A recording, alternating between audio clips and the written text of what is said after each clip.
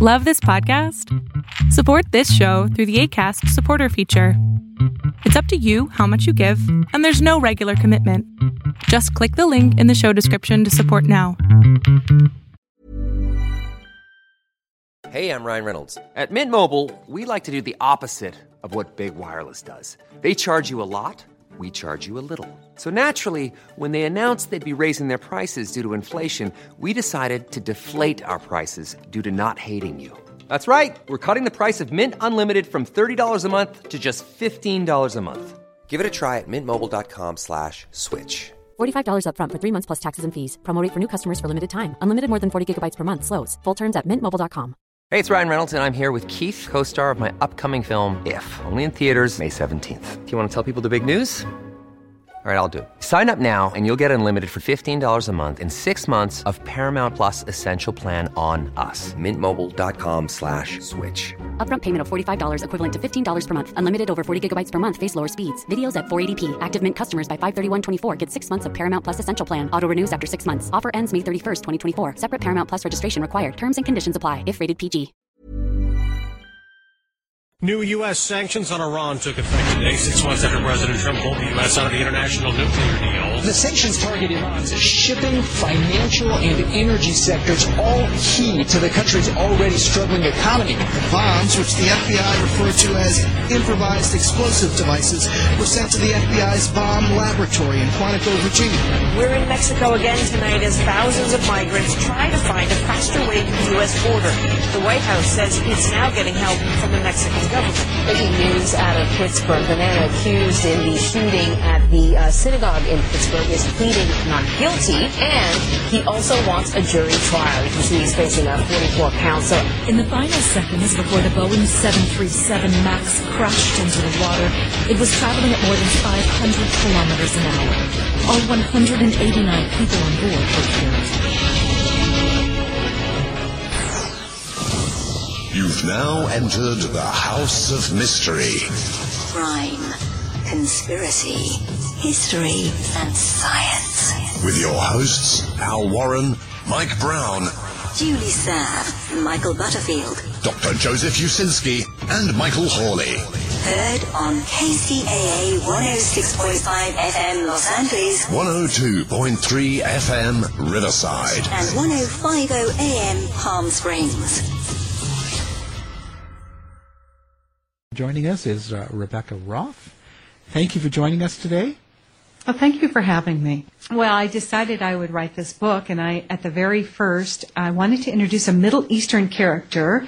I just wanted a name of a character, and I didn't really have one. And so I thought, well, I'll just Google search those 9/11 hijackers, right, and grab a first name from one and a last name from the other, and just carry on with my book. And up in front of me and in my Google search, a BBC article dated September 23rd, 2001. It told me that the Saudi government was suing the FBI for stealing the identity and claiming that 6 of their citizens were falsely accused of being in 9/11 hijackers. And they were still alive, and a couple of them were actually airline pilots. But I read this BBC article, I thought, hey, wait a minute. Now, I saw what they wanted us to believe. I watched that second plane crash into the tower, right, and that's exactly when I turned my television on, was to see that moment, and I saw it over and over and over again. And I thought, well, how can these 6 guys be alive? And the fact then that the FBI was being sued by the Saudi government over these 6 citizens of theirs. A couple of them had never visited even the United States, and they used their passport photos and their home addresses. And I thought, well, what a nightmare for these people. They were suing the government, and I never could find if they settled out of court or what, but those same 6 guys are still on the list of 19 hijackers. So they never resolved that case? Not that I know, not that I could find. And that fact that I found, and as I continued to look then, I've actually found 10 of the 19 suspected, I have to use that word now, accused hijackers of the 9/11 event are still alive. What went through your mind back then when you saw the article and you saw that these people were being accused and they had nothing to do with it? Yeah, I was just totally blown away. Well, what happened then, I put my novel on hold, And I just started looking into the entire 9/11 event. What did you find about the calls? Well, that's kind of what I did. I took these the phone calls one by one and methodically went through. And since I was a flight attendant for so long and a purser, I put my old flight attendant shoes back on and I started with Flight 11. And Flight 11, so you know that 2 flight attendants called out from that plane. There were almost 100 people, just shy of 100 people, between the crew and the passengers on board that day, yet only 2 people called out. We were told by the official story, the government, that that one girl, Amy Sweeney, called her supervisor, and that she called, according to her supervisor, on her cell phone. Well, I knew that was an impossibility to do that from altitude. And so the FBI tried to, of course, change that later on to be an air phone, but they're not much better than a cell phone. And one of the reasons why that Boeing 757 for American didn't have an air phone on was that they were so ineffective, and that oftentimes we found they were so poorly. It's hard to imagine how far we've come in 15 years or so, but the phones didn't work if you maybe could use one phone in first class or one in a coach, but if you had somebody on the phone in first class, and oftentimes that second phone couldn't even connect. And they were very expensive, and their quality was not very good. And so oftentimes you just pay $13 a minute for static, or the phone would drop. And so they were not much better than than trying to use a cell phone. A cell phone was impossible at altitude.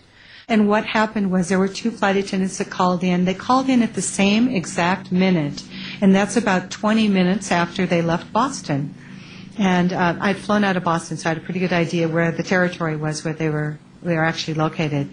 And Betty Ong was the first flight attendant. She called the reservations, which was a very unusual place for any employee to call, because you were always on hold for 20 minutes or so. And in an emergency like a hijacking would be, I thought, well, that's the craziest phone number you'd call. You could call your supervisor or someone else, but reservations, it's not easy for us to get through either. So Betty Ong calls in, and she calls to a reservations gal, and the first thing Betty Ong says, I couldn't even believe what I was reading. She says, he, as in one hijacker, not the 5 or 4 that the government said, 1. He has sprayed pepper spray or mace or something in business class, and we can't breathe in business class. She tells the reservations gal that she's seated at 3R, which is the aft jump seat, which is on that aircraft, it's about 150 feet, 159 feet away from business class. So it's kind of a long distance. However, let me just give you an inside track. If you are in a pressurized aircraft at altitude, which they were supposed to be, and someone sprays cheap perfume, mace, pepper spray, or something else inside that cabin, and even if you'll remember the days that when we had smoking on board and it was only the front half or the back half of the plane, everyone smelled the smoke? Oh, yeah. Well, on the same kind of thing with pepper spray or mace, within 2 to 3 minutes, everyone on the aircraft, including the hijackers, the pilots, the crew members, and all the passengers, would be suffering from the effects of the mace. And yet, she sat on the phone for 27 minutes and never coughed or complained about the pepper spray or mace. And I realized right then and there that that aircraft was no longer pressurized. Then she went on to say something else that only a flight attendant maybe could hear. She said he stood upstairs. And there are no stairs on the 767. There are only stairs on the 747. And she's on the 767, where there are no stairs. But there are stairs in a hangar. And in every hangar, there are stairs. Because hangars are real tall buildings. And the bigger the airplane, the taller the building. And that level is usually full of office space up there. And there are oftentimes stairs in every corner of a hangar, if it's a large one. And so she goes on to continue to talk about this, and she then says, we're the first. And they were the first. That Flight 11 was the first plane that we were told hit the North Tower, the very first event of that day. And I thought, well, how would she have known they were going to be the first if someone hadn't told her? And then it started to look to me like they were actually on the ground, no longer pressurized, or she would have been suffering from the mace or pepper spray, and that they were in a hangar where there were stairs that the hijacker, he stood at, or stood up.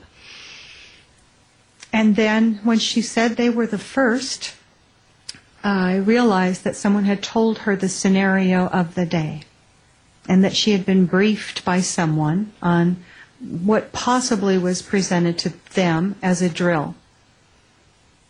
And then I continued to look into these two flight attendants' words very, very carefully, because at this point I realized, and I got to that point, and I said to my husband, nobody else has heard her words with the ears of a flight attendant. Right. And I realized that they were, in fact, in a hangar on the ground somewhere, and she was being told the scenario of the day by what she had just said. And then she also said, we're up in the air. And then she said, I don't know, but we might be being hijacked. And I thought, well, that's odd. Of course, a hijacking only takes place in the air, and no flight attendant would have to explain they were in the air unless someone was telling her that she better convince whoever she was talking to that they were in the air, or that the scenario was that she was calling from the plane and that they were in the air, because there's no reason for her to say that, because the hijacking only takes place in a plane in the air, and if it took place on the ground, we'd open the doors and get the passengers out and ourselves. So to say in the air made me realize that she was trying to convince the person on the other end of the phone call that they were in fact in the air. No flight attendant would have said that. And so I went from her to Amy Sweeney. Amy Sweeney was the other flight attendant that called in. She called her supervisor in Boston that she had just checked out with that morning. And she told him that the hijacker was in 9B. And again, she referred to the hijacker as one person, a he. Only one. Unlike the official story. I mean, I read the official story, I heard it all just like you did on the television. Right. And then she calls back to her supervisor and she said, I made a mistake. And I thought to myself, no flight attendant would ever make that mistake. And let me tell you why. In a hijacking, we had set protocols. In the time of 9/11, they were called the Common Strategy. It was set up by the FAA from the 70s. And that common strategy was steps and procedures and code words that we were to follow step by step. And what I was seeing with these two flight attendants is neither one of them were really following the steps.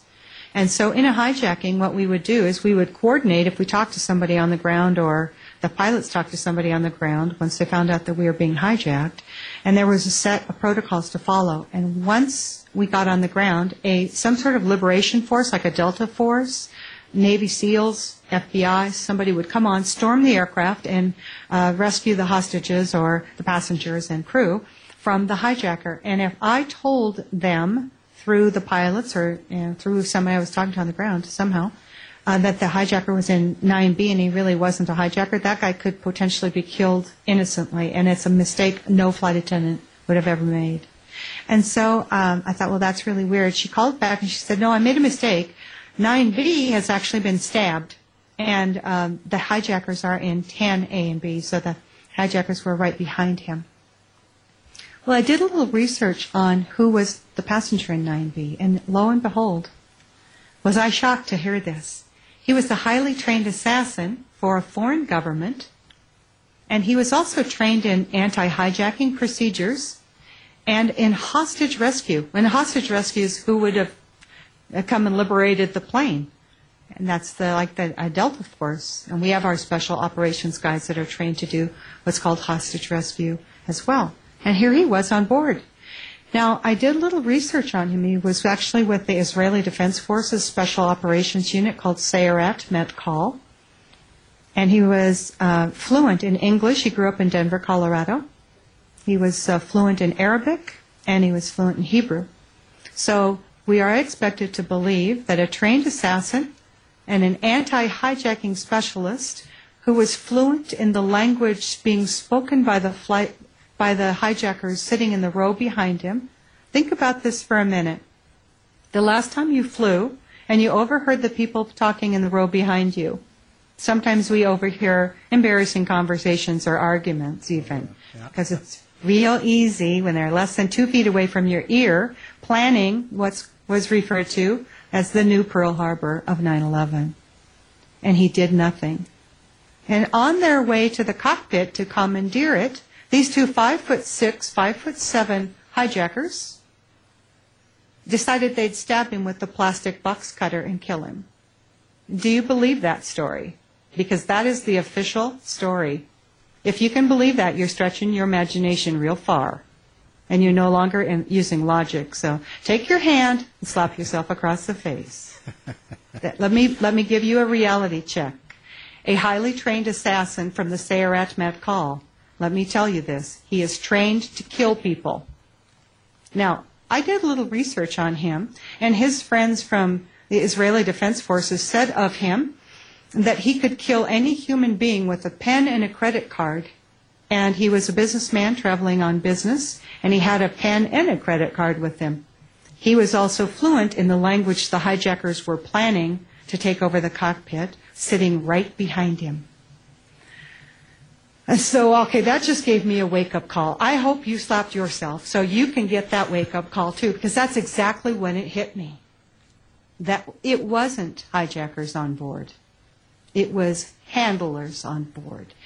As I continued to look into the other Flight Attendant Amy Sweeney's, what information she was giving to the company through her supervisor, after she made the mistake no flight attendant would ever make by labeling an innocent person as a terrorist or hijacker. She also said that 9B was being tended to by a doctor and a nurse, and she said that Betty Ong was seated with her in the second to the last row in coach. Again, they're about 150 to 159 feet away from the cockpit, first class, business class, the front section of the aircraft. So it's very hard to know what's going on up there.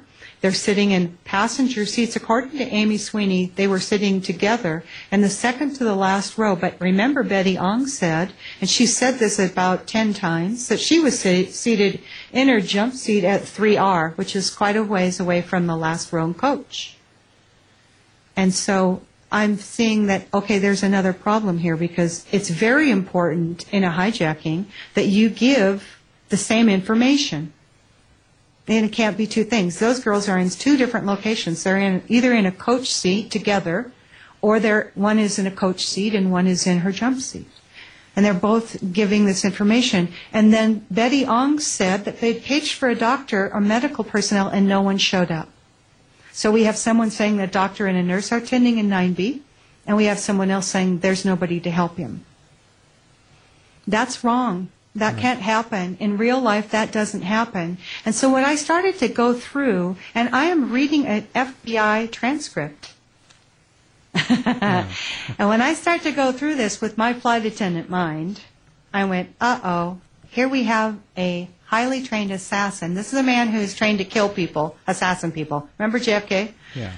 Okay, and we have a guy who's trained in hostage rescue, and we have a guy that's an anti-hijacking specialist. That tells me he knows a lot about inside an airplane, how the PA system works, how flight crews work, where we keep our cockpit key, how the doors work, how the windows work, what our procedures are to follow in a hijacking. He's been trained in that. And yet we're expected to believe he was killed with a plastic box cutter. By the way, I actually found a picture of the type of box cutter they claimed was used, because they claimed that they found one. One of the only things they found from Flight 93 in the ditch at Shanksville, no titanium engine parts, nothing, but a plastic box cutter did show up, along with the paper passport from one of the hijackers. Oh. And it's one of the bright yellow plastic ones that you can get at Lowe's Hardware or Home Depot. And they're real cheap. And they break real easily. And they are serrated about every quarter inch. The blade is meant to break off. They're very frustrating to use on even cardboard. You can imagine decapitating someone with one? Stretch that imagination. Yeah, because it's that's really hard to take someone's head off, too, right? Well, yeah. I mean, if you want to try to do what the official government 9/11 story wants you to believe, go ahead and buy a chicken and go to Lowe's Hardware or Home Depot, whatever one is convenient for you, and pick up one of those bright yellow. And these are not linoleum cutters. These are the plastic. Their handle is about 4 or 5 inches long, and they're about a ½ inch wide. They're bright yellow, like neon yellow. And you can see, you can flip up that little razor blade, and it's serrated. That's exactly the one they show. You can find a Google image of it and so you can get the right one. Try to go ahead and cut up a chicken for dinner. Oh, I could hardly cut open a box with those things. They break Exactly. all the time. And so that's the official story. They want us to believe that that's what they used to hijack these airplanes and to kill a trained assassin. Okay, so we were expected to really stretch our minds. And then what happened is nobody really looked that closely and nobody really questioned like I did. And what I was seeing was that the scenario was that these flight attendants were told that they were in fact the first of however many. I don't know, maybe they told them 4, but I'm thinking they might have actually wanted to have another plane. They might have said, we're the first, just like Betty Ong said. There's no way that Betty Ong knew that they were the first plane to be hijacked unless someone told her. And so what happened to me then, I started going into the next flight. The next flight phone calls were made, again, 2 people were made phone calls. And the interesting thing about those 2, one was a passenger named Peter Hansen. Peter was 32 years old at the time, was traveling with his wife and small daughter. And he called his dad, and he told his dad that the airline hostess had been stabbed 3 minutes before impact into the South Tower, according to the official story.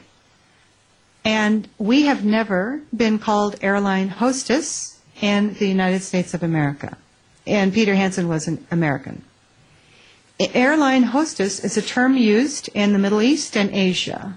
El Al, the Israeli airline, uses that term, but we don't. We've been called flight attendants since 1968, and before that we were called stewardesses until in the late 60s we started hiring men to become flight attendants. And we've always been referred to as either stewardess or flight attendant.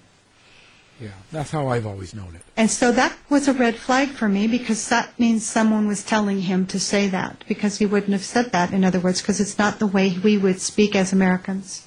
And Canadians don't use that either. So I thought, well, that's really odd. And here it is, 3 minutes before impact. And then he says this to his dad. He says, I think the terrorists, our hijackers, are going to fly us to Chicago and fly us into a building. And there's no way before 9/11 any one of us would have ever dreamed that as a scenario. And I thought, again, somebody told him what the scenario was. Okay, so that kind of got me. And then he called his dad back again, and he said, well, a stewardess was stabbed.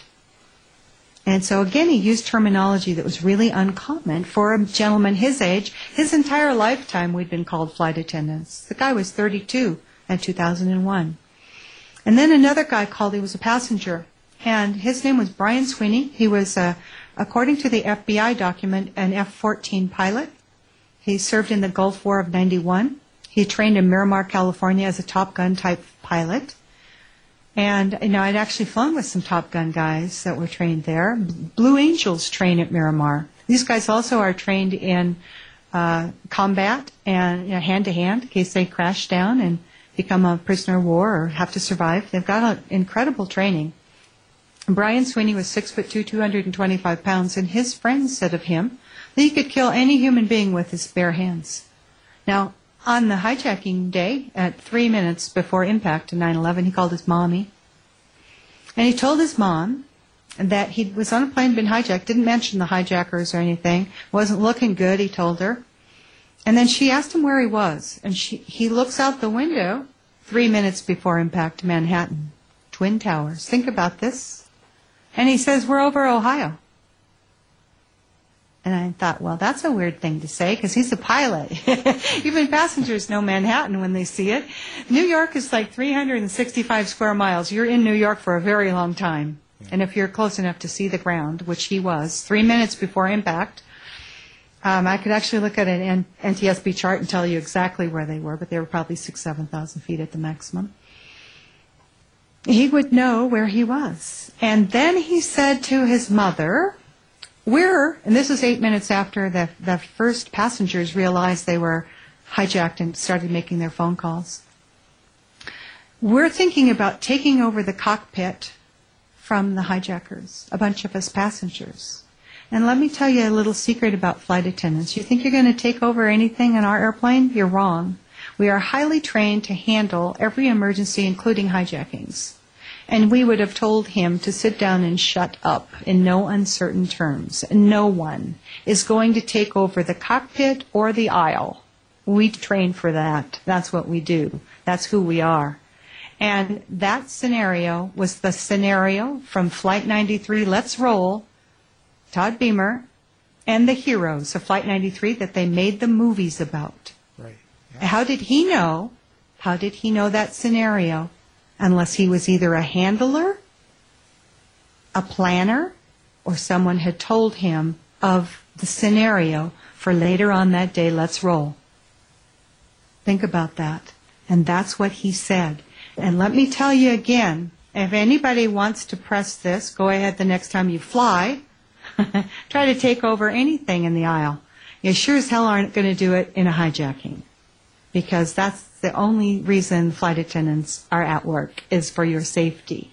That's what we train for. That's why we look at the faces. That's why we're given names of any potential hijackers that might be problems for us in each year in our yearly training. So that scenario, I realized, was painted by someone that didn't know how we're trained. And they didn't know how mean we can get if you push us as a terrorist or as a passenger. We're not going to put up with it. You're not going to take control. And then I thought that was really weird. So here at the second plane, we again have two people calling out, two people knowing the scenario. Betty Ong said we're the first on that first one. They're giving conflicting information about the passenger and the hijacker. And then on the next plane, we've got two people that think they're going to, one, take over the cockpit, the scenario of the last flight of the day, 93, and someone else that said they think the terrorists are going to fly them into a building in Chicago. So obviously we got two planes with two sets of callers that have been given a scenario, and that's what they're telling on their phone calls. Then on the third flight, that's Flight 77, this is really interesting. Again, we have two people that call out. Is this quitting coincidental to you? There is no coincidence. Two people call out. I know, it's really interesting. As I started looking at this, I wow, this is very weird. It's a very poorly written script, and I really busted it wide open in the book.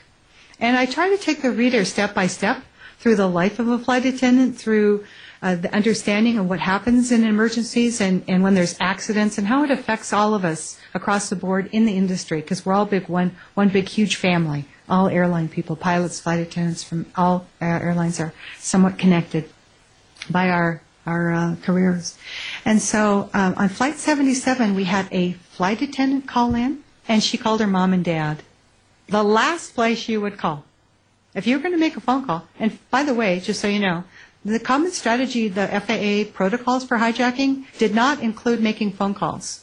Because in real life, if there was a real hijacker on and he caught you with any kind of a phone to your ear, the chances are you'd be dead. Yeah.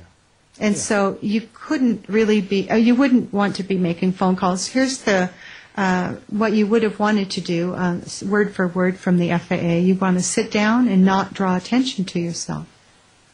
And so making the phone calls in themselves was odd behavior. But she called her mom and dad.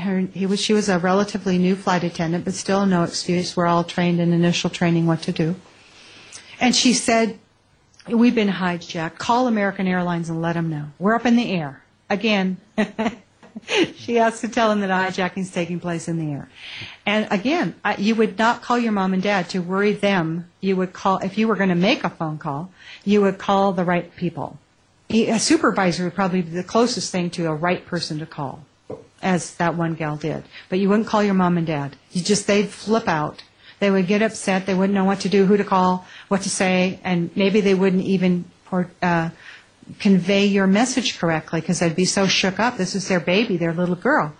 And so that was just very odd again. And then one of my very favorite characters, and this is very interesting, Barbara Olson, CNN commentator, calls into her husband, who was working for George Bush, W. Bush Jr., his Department of Justice. Her husband was Ted Olson, the Solicitor General of the United States Department of Justice. And she calls his office, and apparently she doesn't have a direct number to him because she called through his secretary. Okay, so just think about that for a moment. I mean, okay, if you know someone important, like let's say you're married to maybe a president or a congressman or a senator, it's your spouse. You have a phone number to call their pocket, right? Yeah. And so we're led to believe, the official story, it's kind of convoluted, but she calls in and the secretary gets Ted on the phone. They have 3 or 4 little snippets of phone calls, and she's the one who tells the story that these are box cutters that have been used.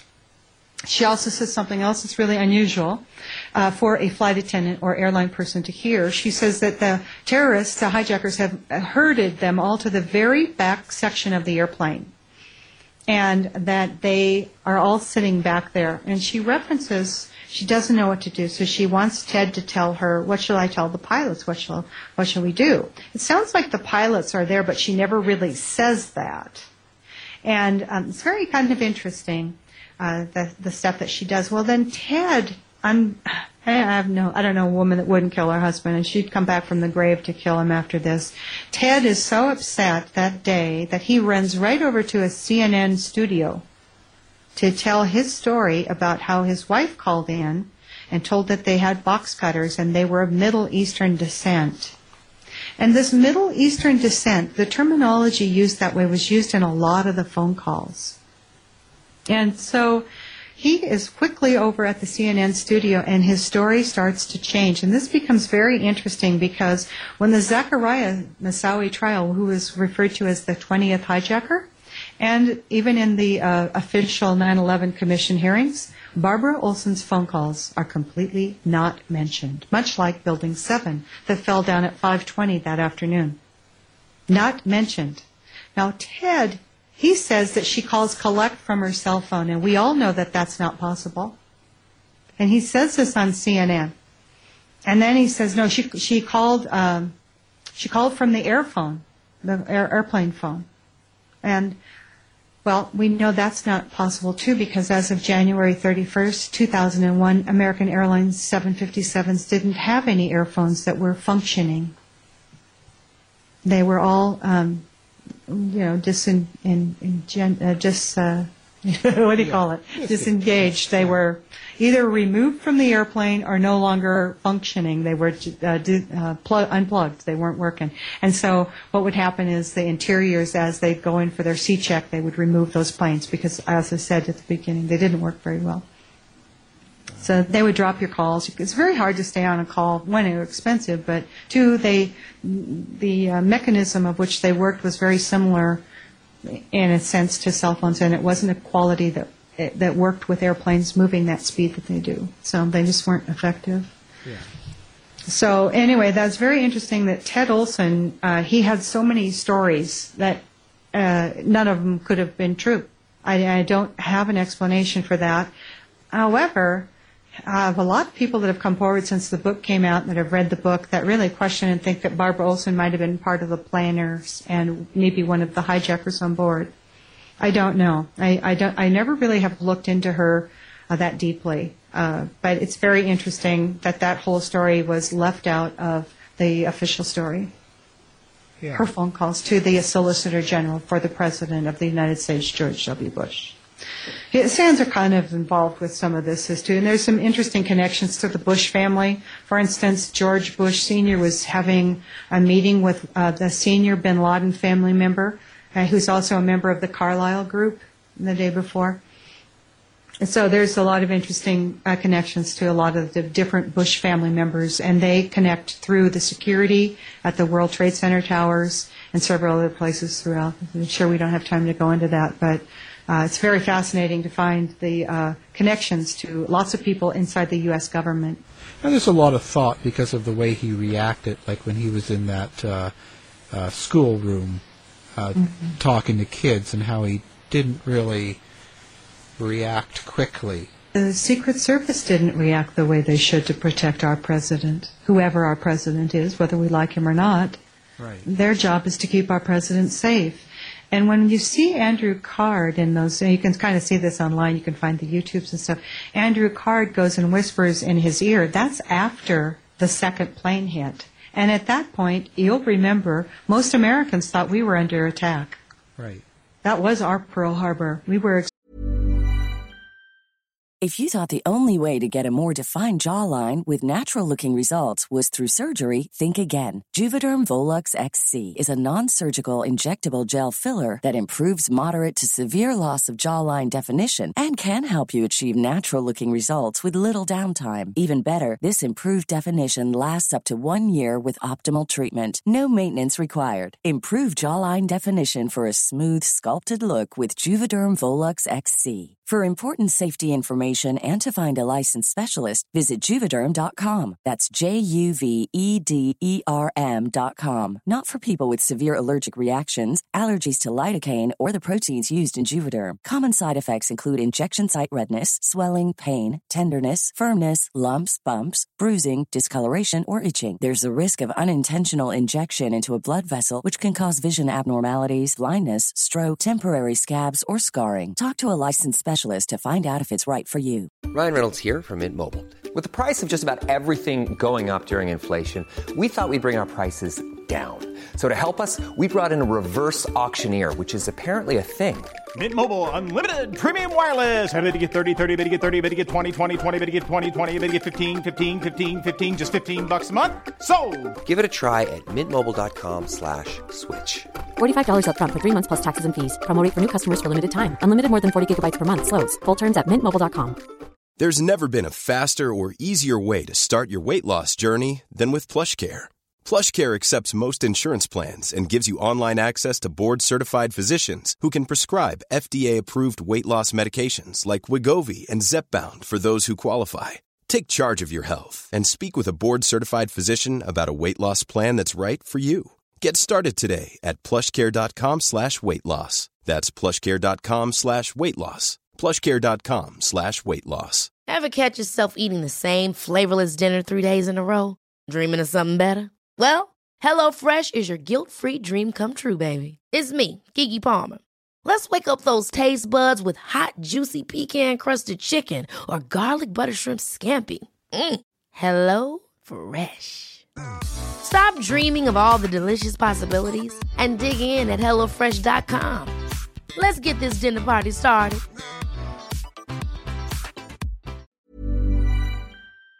Experiencing that, I know how I reacted, and so we know that he was being told that after the second plane hit, and he sat there.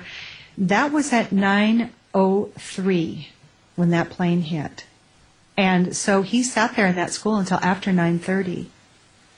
And you would think, wouldn't you, that the Secret Service would have said, "Mr. President, we're out of here." Yeah. And he wouldn't have sat there with those kids. Not only was he in danger, but the kids were too. So I found the Secret Service behavior was most telling, that they didn't protect him. That told me that they knew that he wasn't in danger. Yeah, because you would have thought they would have just grabbed him and ran. Right? And because it was a thought that there was some sort of an attack going on. 2 planes crashed into 2 buildings. Everybody was scrambling. You would think that you would take the president. Well, president. by the time that Andrew Card was telling the president that, you had people on CNN using the word terrorism. Right then, already, they were using the word terrorism and attack. And you can go back and see this, America under attack, right across the lower banner on CNN. And that happened right away. And so right in conjunction certainly happened long before he left that elementary school. Our guest tonight is Rebecca Roth. The subject, the methodical illusion of the 9/11 World Trade Center attack. We'll be back right after these words. We now return you to our program. What I did when I did this research, I just used logic and common sense. I didn't have any agenda. I'm not political. I'm not left. I'm not right. I'm an American. And I didn't have an axe to grind with Arabs, Muslims, Jews, Catholics, Protestants, anyone else. I just wanted to find the truth. And so when I looked at this, I used, I studied hard sciences in college, organic chemistry, biochemistry. So I was into research. I like to do that. And I'm able to stay on track and research that way. And when I went into this research, I used common sense of a scientist. And when we're talking about how the Secret Service of the United States that protect the President of the United States, that knew we were under attack, and it was actually being shown on CNN as an attack. Terrorism was used right away. The word was out there right on the banner. That the Secret Service itself didn't react the way they should in a terrorist attack told me everything. I mean, my common sense just went, they had to have known the truth. The truth was that this was a setup, and that they knew that the president was never in any danger, because it would be reflex to them, just like a flight attendant would be reflex, that if a passenger got up in a hijacking situation, we would have pushed him back in his seat and said, sit down and shut up. Don't get up again. And that would be a command to you as a passenger. If you think you're going to get up and fill coffee pots with hot water and run up the aisle and take the cockpit back that way, I'm going to tell you another reason that's not going to happen. Not only would no flight attendant crew members let you do that in a hijacking, but the box that sits between the captain and the co-pilot is the flight computer that is a bit sensitive to water and liquid. Like China syndrome, your airplane would not be flying well. Yeah. So the last thing we would do when we hand the captain a glass of juice or water or coffee, it goes over his left shoulder, over by the window that wraps around the cockpit, and we say, Captain Johnson, your coffee's coming in off to the left. And he knows to turn around there. Because if he accidentally turns around to the right, that computer's sitting right under his right shoulder, and your hand with that coffee could be hit, or you could hit turbulence, and that liquid jumps out. And it doesn't take much to do some computer damage to the computer right there. The last thing any flight crews would allow is 3 or 4 passengers with hot water or hot coffee in coffee pots running into the cockpit, which, oh, by the way, that was the scenario that we are led to believe happened on Flight 93 while the aircraft, according to the FAA and the National Transportation Safety Board, was coming out of the sky 6,000 to 10,000 feet per minute at an angle of 40 plus degrees, and at one point upside down. Well, it's a scenario that's impossible. All of the calls from Flight 93, and there were a lot of them, there were 30-some, by around 11 passengers and a couple flight attendants. No, there was 11 calls from 11 people. I think 9 passengers and 2 flight attendants were taken off the plane and were made phone calls. And those phone calls were only to create heroes. And another thing that's interesting about one of the characters that was on the phone to his wife the whole time, he also was a judo champion, a black belt in judo. He's 6'2", 225 pounds, much like the guy that was the fighter pilot, the Top Gun guy. Yep. He sat on the phone and talked to his wife the whole time up until the very minute that we are led to believe the takeover of the cockpit supposedly took place. Well, I looked into all of those characters that supposedly were the heroes of Flight 93, Let's Roll, and those other guys. Yeah. Well, they were all on the phone in separate rows in coach, not even close to each other, on phone calls to other people. They didn't have any planning time. Interestingly enough, the judo champion is also, just happens to be a Jewish gentleman. I believe he was 33 years old. Nice young age for a special operations guy, just like the others. Yeah. And then I found there are potentially handlers. Instead of using some of that judo he had, he let those 5'6". By the way, the terrorists, none of them were very big. On Flight 93, the guys were about 5'7", 5'8". I mean, they're not big men. They were not 6'2". They weren't judo champs. None of them were trained in combat, hand-to-hand combat, anything else. They had plastic box cutters. Well, maybe. there you go. They had plastic box cutter. They didn't need to be. And so what I kind of was seeing is that all of the calls that were made on from Flight 93, a lot of the callers never mentioned terrorists or hijackers, but they knew they were going to be killed. And you can tell by the things that they said to the caller. And they were almost all cell phone calls. And that plane supposedly took off at 8:42. And the phone calls actually started 1 minute prior to the pilots knowing they were hijacked. The passengers somehow knew 1 minute prior at 9:27. A guy from California named Tom Burnett called his wife. Now, this is an interesting story because Dina Burnett was a retired flight attendant. And when she looked at her caller ID, it said Tom's cell. And so she knew, just like I would, that he wasn't on board for 45 minutes. And so she picked up the phone and she said, Tom, are you okay? What's up? You know, obviously thinking he didn't get on his flight. And so he tells her again, we're in the air. I'm on a flight that's been hijacked. And again, he uses that term, we're in the air. And then this is 1 minute before the plane was officially hijacked. 1 minute before, somehow, a passenger knows they're hijacked. And he calls his wife, and he calls her several times, like 4 times during that day, and tells her there's a gun on board, that the hijackers have a gun. One guy has a gun. When the FBI gets to her house, they argue that point with her. And so I think the reason they argued that point with her is that they didn't want the security company to be tagged. Because guess who ran security at Boston, Washington, Dulles, and Newark for those 2 airlines? Uh-oh. It was a company called ITCS, and they were an Israeli security company. Not a U.S. corporation, an Israeli security company. Coincidentally. So what I'm finding as I'm looking through this is there's a weird connection. We've got an Israeli trained assassin on Flight 93. We have a Jewish judo champion, on Flight 11. On Flight 93 of a Jewish American judo champion who chooses to do nothing but sit and talk on the phone to his wife. And then I start to look at some of the other passengers on board. The gentleman on Flight 175, I couldn't find out who he worked for until after my book was published. And I kept looking because I'm looking now at all the handlers. Because I've also been contacted by people from American Airlines. They guarantee that there were no Arab hijackers on the real passenger manifest.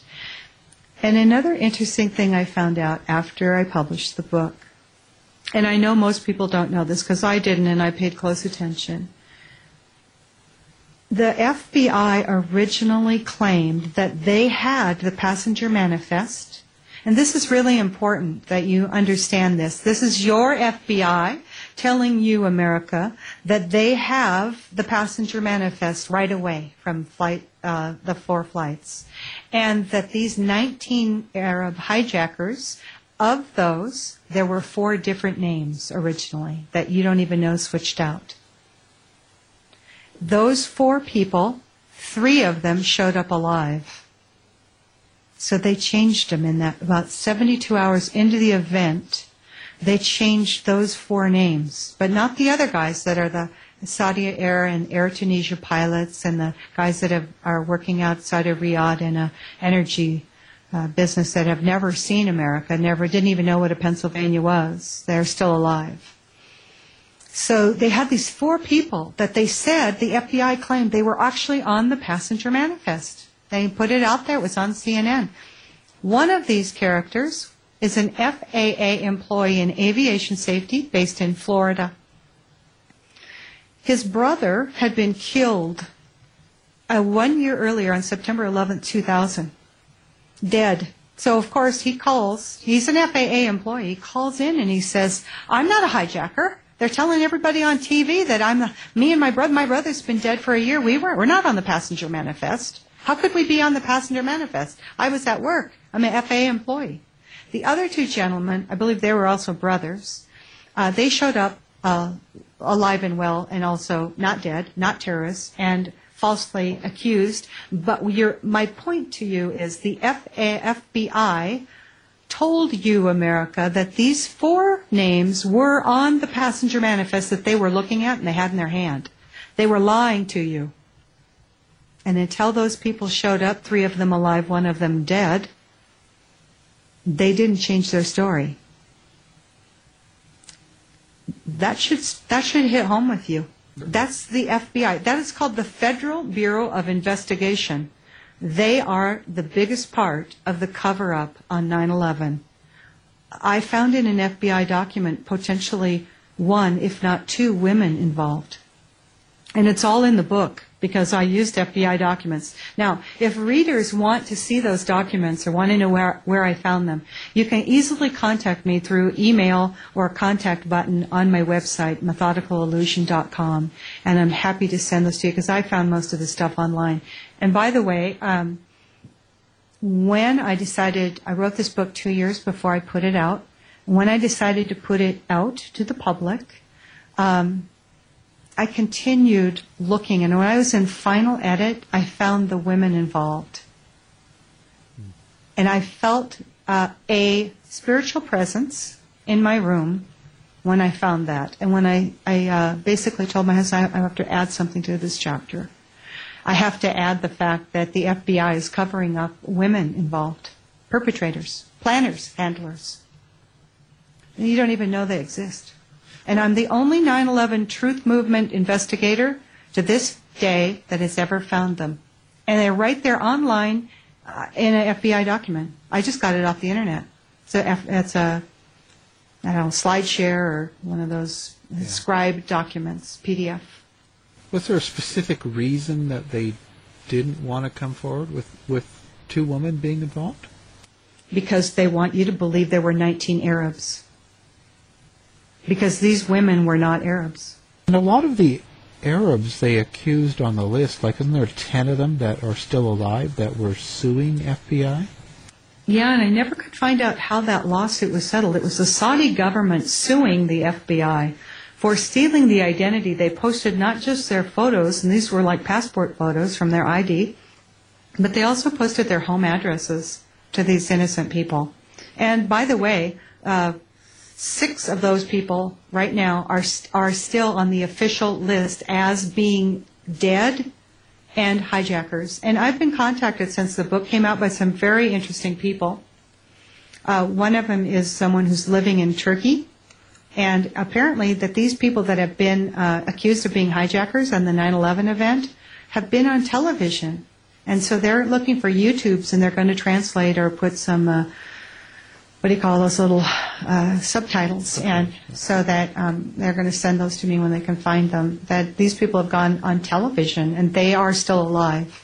But they are the official 9/11 story hijackers that are dead that did this. We haven't got to this on air here. I know what's going to happen. But so let's talk about the planes themselves. So what are you telling the audience happened to the planes?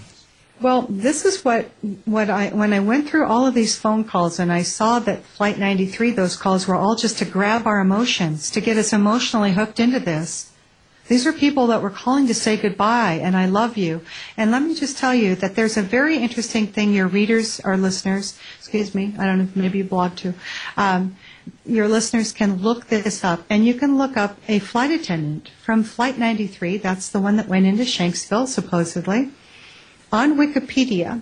You can use Wikipedia because they have this here. And you can just put CeeCee Lyles, it's CeeCeelyles, Flight 93. And if you find the Wikipedia post on her, you'll find some little players. And just play those. One of them is a recording that she left at 9:47 a.m., about 15 to 17 minutes before the plane crashed in Shanksville. This is about 10 minutes before the Let's Roll event. We're going to take over the cockpit. She calls in, and there is a recording, and you can hear this, and you'll hear the answering machine put the timestamp, and I want to say it's 9:47, something along that line. And she leaves a message to say goodbye to her husband and her kids. And at the end of she knows she's going to be killed. You can tell she starts crying at the end. She hands the phone to somebody. You can hear it. And it's very much that sound where, you can hear, like when you'd hand a receiver to somebody. Or maybe if you handed your cell phone to someone, they touch over the microphone part. You can hear that. I hope you could hear that on the mic. Yeah. Okay, so you hear that, and when you hear that, you want to tune, especially if you're listening with headsets, turn it way up, because you're going to hear a woman's voice tell a flight attendant, Cece Lyles, she did great. And you hear her say, you did great, at the end of that.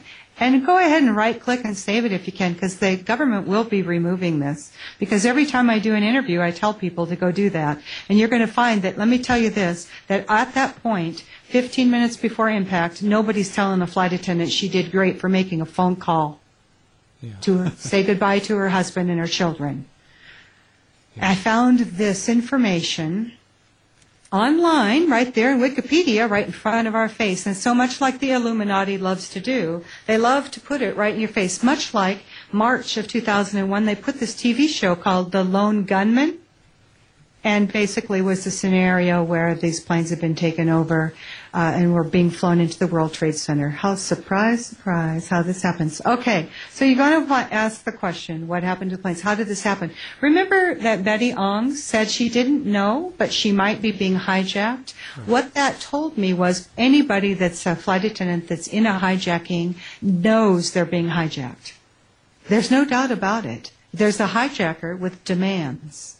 And you know it. So for her to say, I don't know, something's wrong, but she didn't know what it was. She also had no reason to phone the cockpit that early on in the flight, working the aft galley or her 3R jump seat. That would be something only the lead flight attendant or purser would be calling the cockpit for one reason. And so I thought, well, you know what? The plane must have been descending or something. There must have been some reason, because why would she say that? Because there's no reason that that person would be wanting or needing to call the cockpit. She could call the lead flight attendant or the purser if she had a question or an issue, but that early on in the flight, there's no reason. So somebody didn't know that. Somebody that planned this didn't know that she shouldn't be calling the cockpit, wouldn't have been calling the cockpit from her work position. So when I started digging through and seeing all this stuff, I'm like, okay, well, I'm starting to see this was a very poorly written script by someone that didn't know that cell phones don't work at altitude, and they don't know what a flight attendant would allow to have happen in the aisle in an emergency or a hijacking, and they don't know the code words, and they don't know our protocol. And that's why the story came out the way that it did.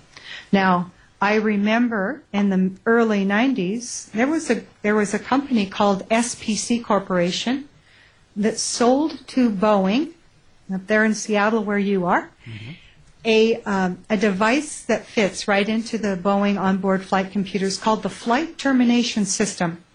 And this system was sold, listen very carefully to what they said.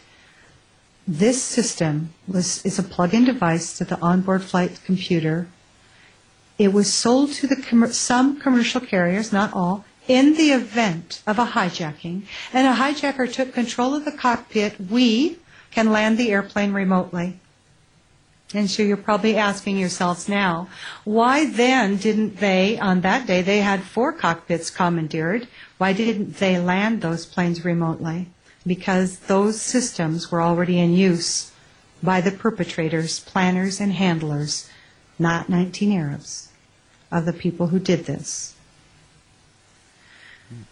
Now, when the flight termination system takes over, just so you understand this, it uses the same frequency as the flight transponder. It's also referred to as a radio beacon or the transponder code number. It also makes it so the pilots can no longer speak to anyone on the ground, other airplanes, or the flight attendants in the back. And another thing that Betty Ong kept saying is the pilots aren't answering their phone. We can't talk to the pilots. And that told me the flight termination system had landed the aircraft, and that would be why she would want to call the cockpit, because on a 6-hour flight from coast to coast. She would have been busy fixing breakfast, making coffee, and pulling out very heavy carts that would very much safety-wise need to be locked back into that galley once they started that descent, which they did, because they were on the ground, no longer pressurized 20 minutes after they left Boston. So where did they take the planes? The planes were all taken, and I let the reader know this, and I also teach the reader exactly how I found this out, because there's a website I direct you to. It's real. This is a novel, and some people have fictitious names and identities and political stance, but there is a novel, but there's a lot of truth wrapped into this novel. So at the end, you can call and ask me what's real, what's not. But what I found was then all of the phone calls from all 4 aircraft had to have been made on the ground because it was an impossibility to call from an airphone on Flight 77. Flight 93, that was all 45 minutes into their flight that those calls started to be made. That was at 32 to 39,000 feet elevation, impossible to do.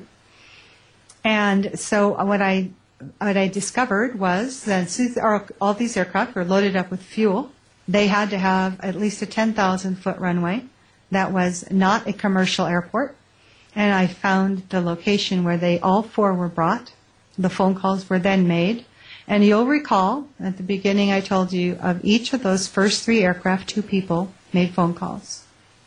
And what I believe happened is that this base was C-5 Transport Base, located in Massachusetts. A C-5 transport's larger than a 747. That's the one you'll see on the TheraFlu commercial that opens up, the whole front nose opens up, and they can put tanks and large things in there. And this was a C-5 transport base. And after the book came out and I did a couple of interviews, I got contacted by someone that was in the reserves based there, and I never mentioned in an interview the exact location. And she told me the name of the base. And she said she had been based there and that that base had been evacuated. And when they got called up active duty the morning of 9/11, they were locked out of that base. They were put up in hotels off the base for 2 to 3 days. And when she heard this story and this interview and what I did when I deconstructed the 9/11 event from a flight attendant's perspective, she said, my heart sunk, and I knew that that's where those 4 planes were, and now I know why we couldn't get on the base. Pretty thrilling, huh? Yeah. Do you think that there was a purpose behind taking these planes? Is there a reason? The reason is well written. You can also, your listeners can also find this. You just want to Google search Project for a New American Century.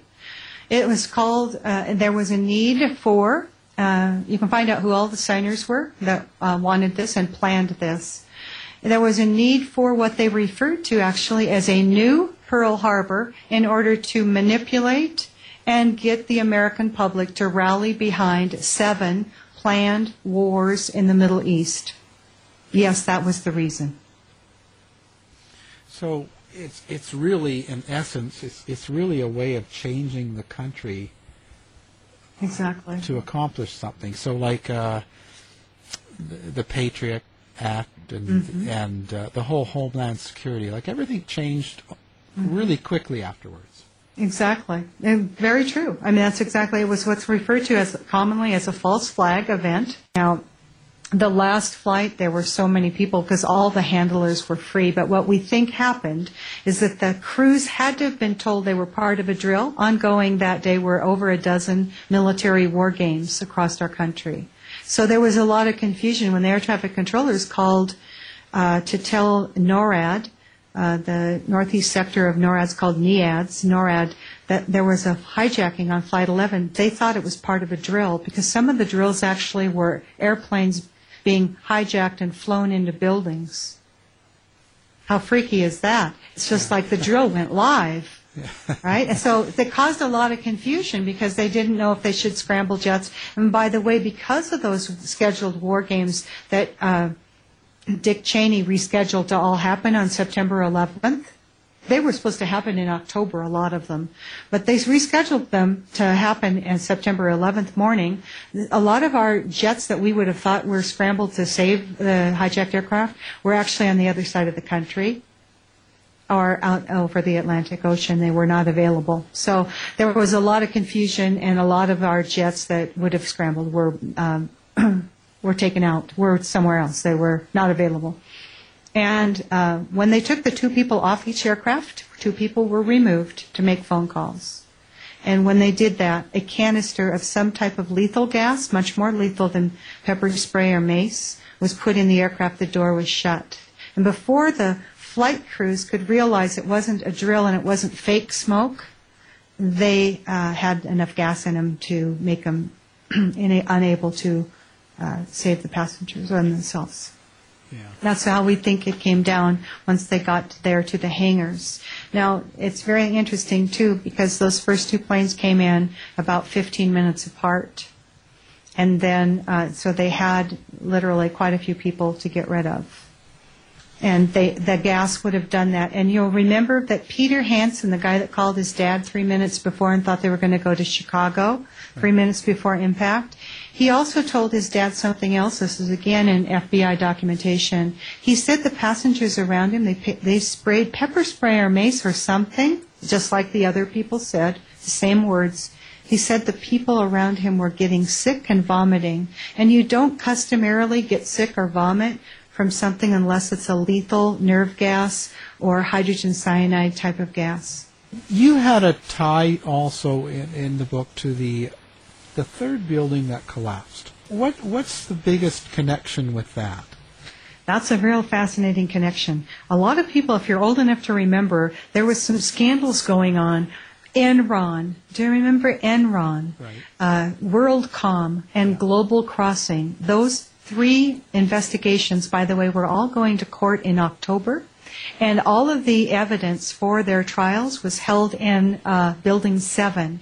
And interesting about Building 7, Building 7 was never hit by an aircraft, and yet you saw it come down. When I saw it that day at 5:20 in the afternoon in New York, I mean, it wasn't that time where I was, but in New York it was 5:20 in the afternoon, I thought it was an implosion, just like you see the Kingdom or the old casinos in Las Vegas taken down in a controlled demolition. I thought that's what I was looking at. I had no idea they were claiming that this was actually related to the terrorists until later.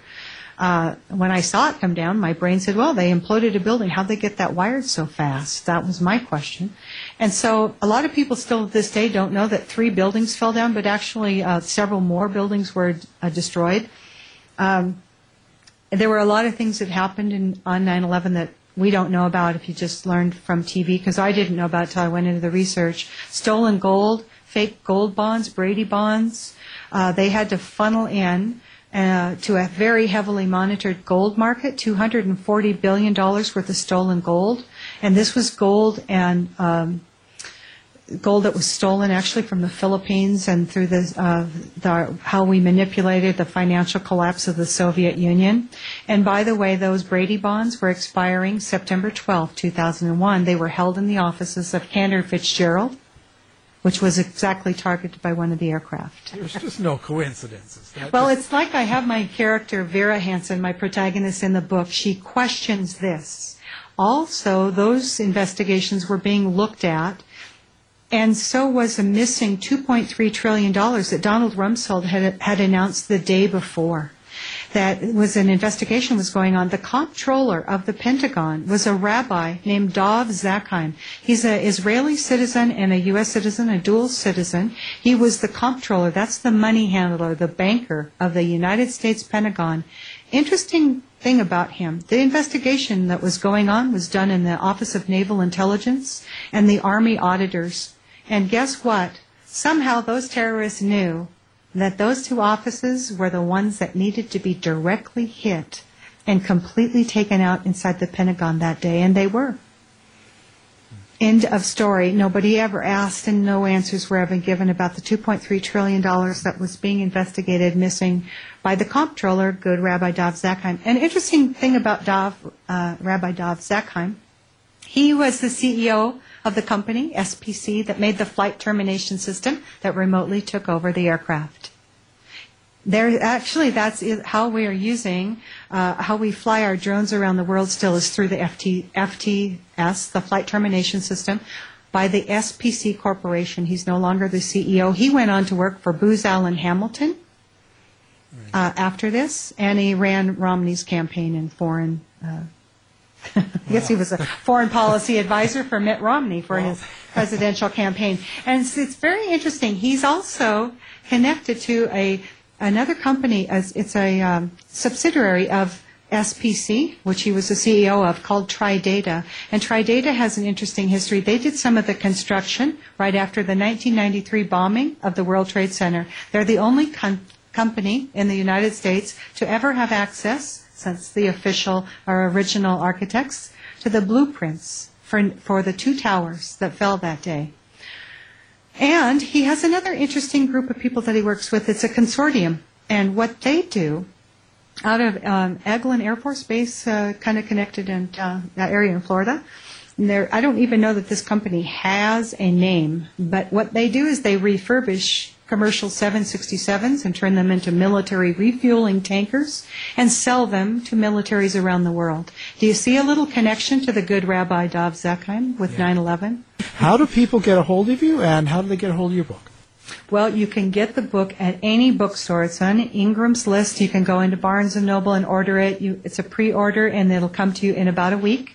On Barnes & Noble, you can get the Kindle, which is the second edition, the softback, and within a week it'll come out in a hardback, second edition. Somehow, in the near future, I'm going to switch out the softback to a second edition. So for a short period of time, only the hardback will be available on Amazon. But if you just wait, the softback will come as well. The Kindle on Amazon is $9.11.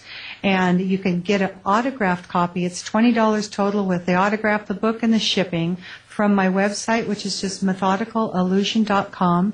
And if you click on to find the autograph book page, it'll take you right to a Square, secure store. None of your information is stored with me. So they'll process your credit card and then send an email to the publisher, and it'll get signed and sent to you right away. To find out more about our show, guests, or to listen to past shows from our archive, please go to www.houseofmysteryradio.com. Show's over for now. Was it as good for you as it was for me? Well, good night. This has been a production of Something Weird Media. I'll be back. Ever catch yourself eating the same flavorless dinner 3 days in a row? Dreaming of something better? Well, HelloFresh is your guilt-free dream come true, baby. It's me, Keke Palmer. Let's wake up those taste buds with hot, juicy pecan-crusted chicken or garlic butter shrimp scampi. Hello Fresh. Stop dreaming of all the delicious possibilities and dig in at HelloFresh.com. Let's get this dinner party started.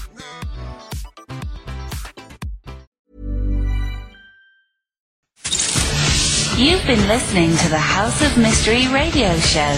To find out more about our guests, hosts, or shows, go to www.houseofmystery.com.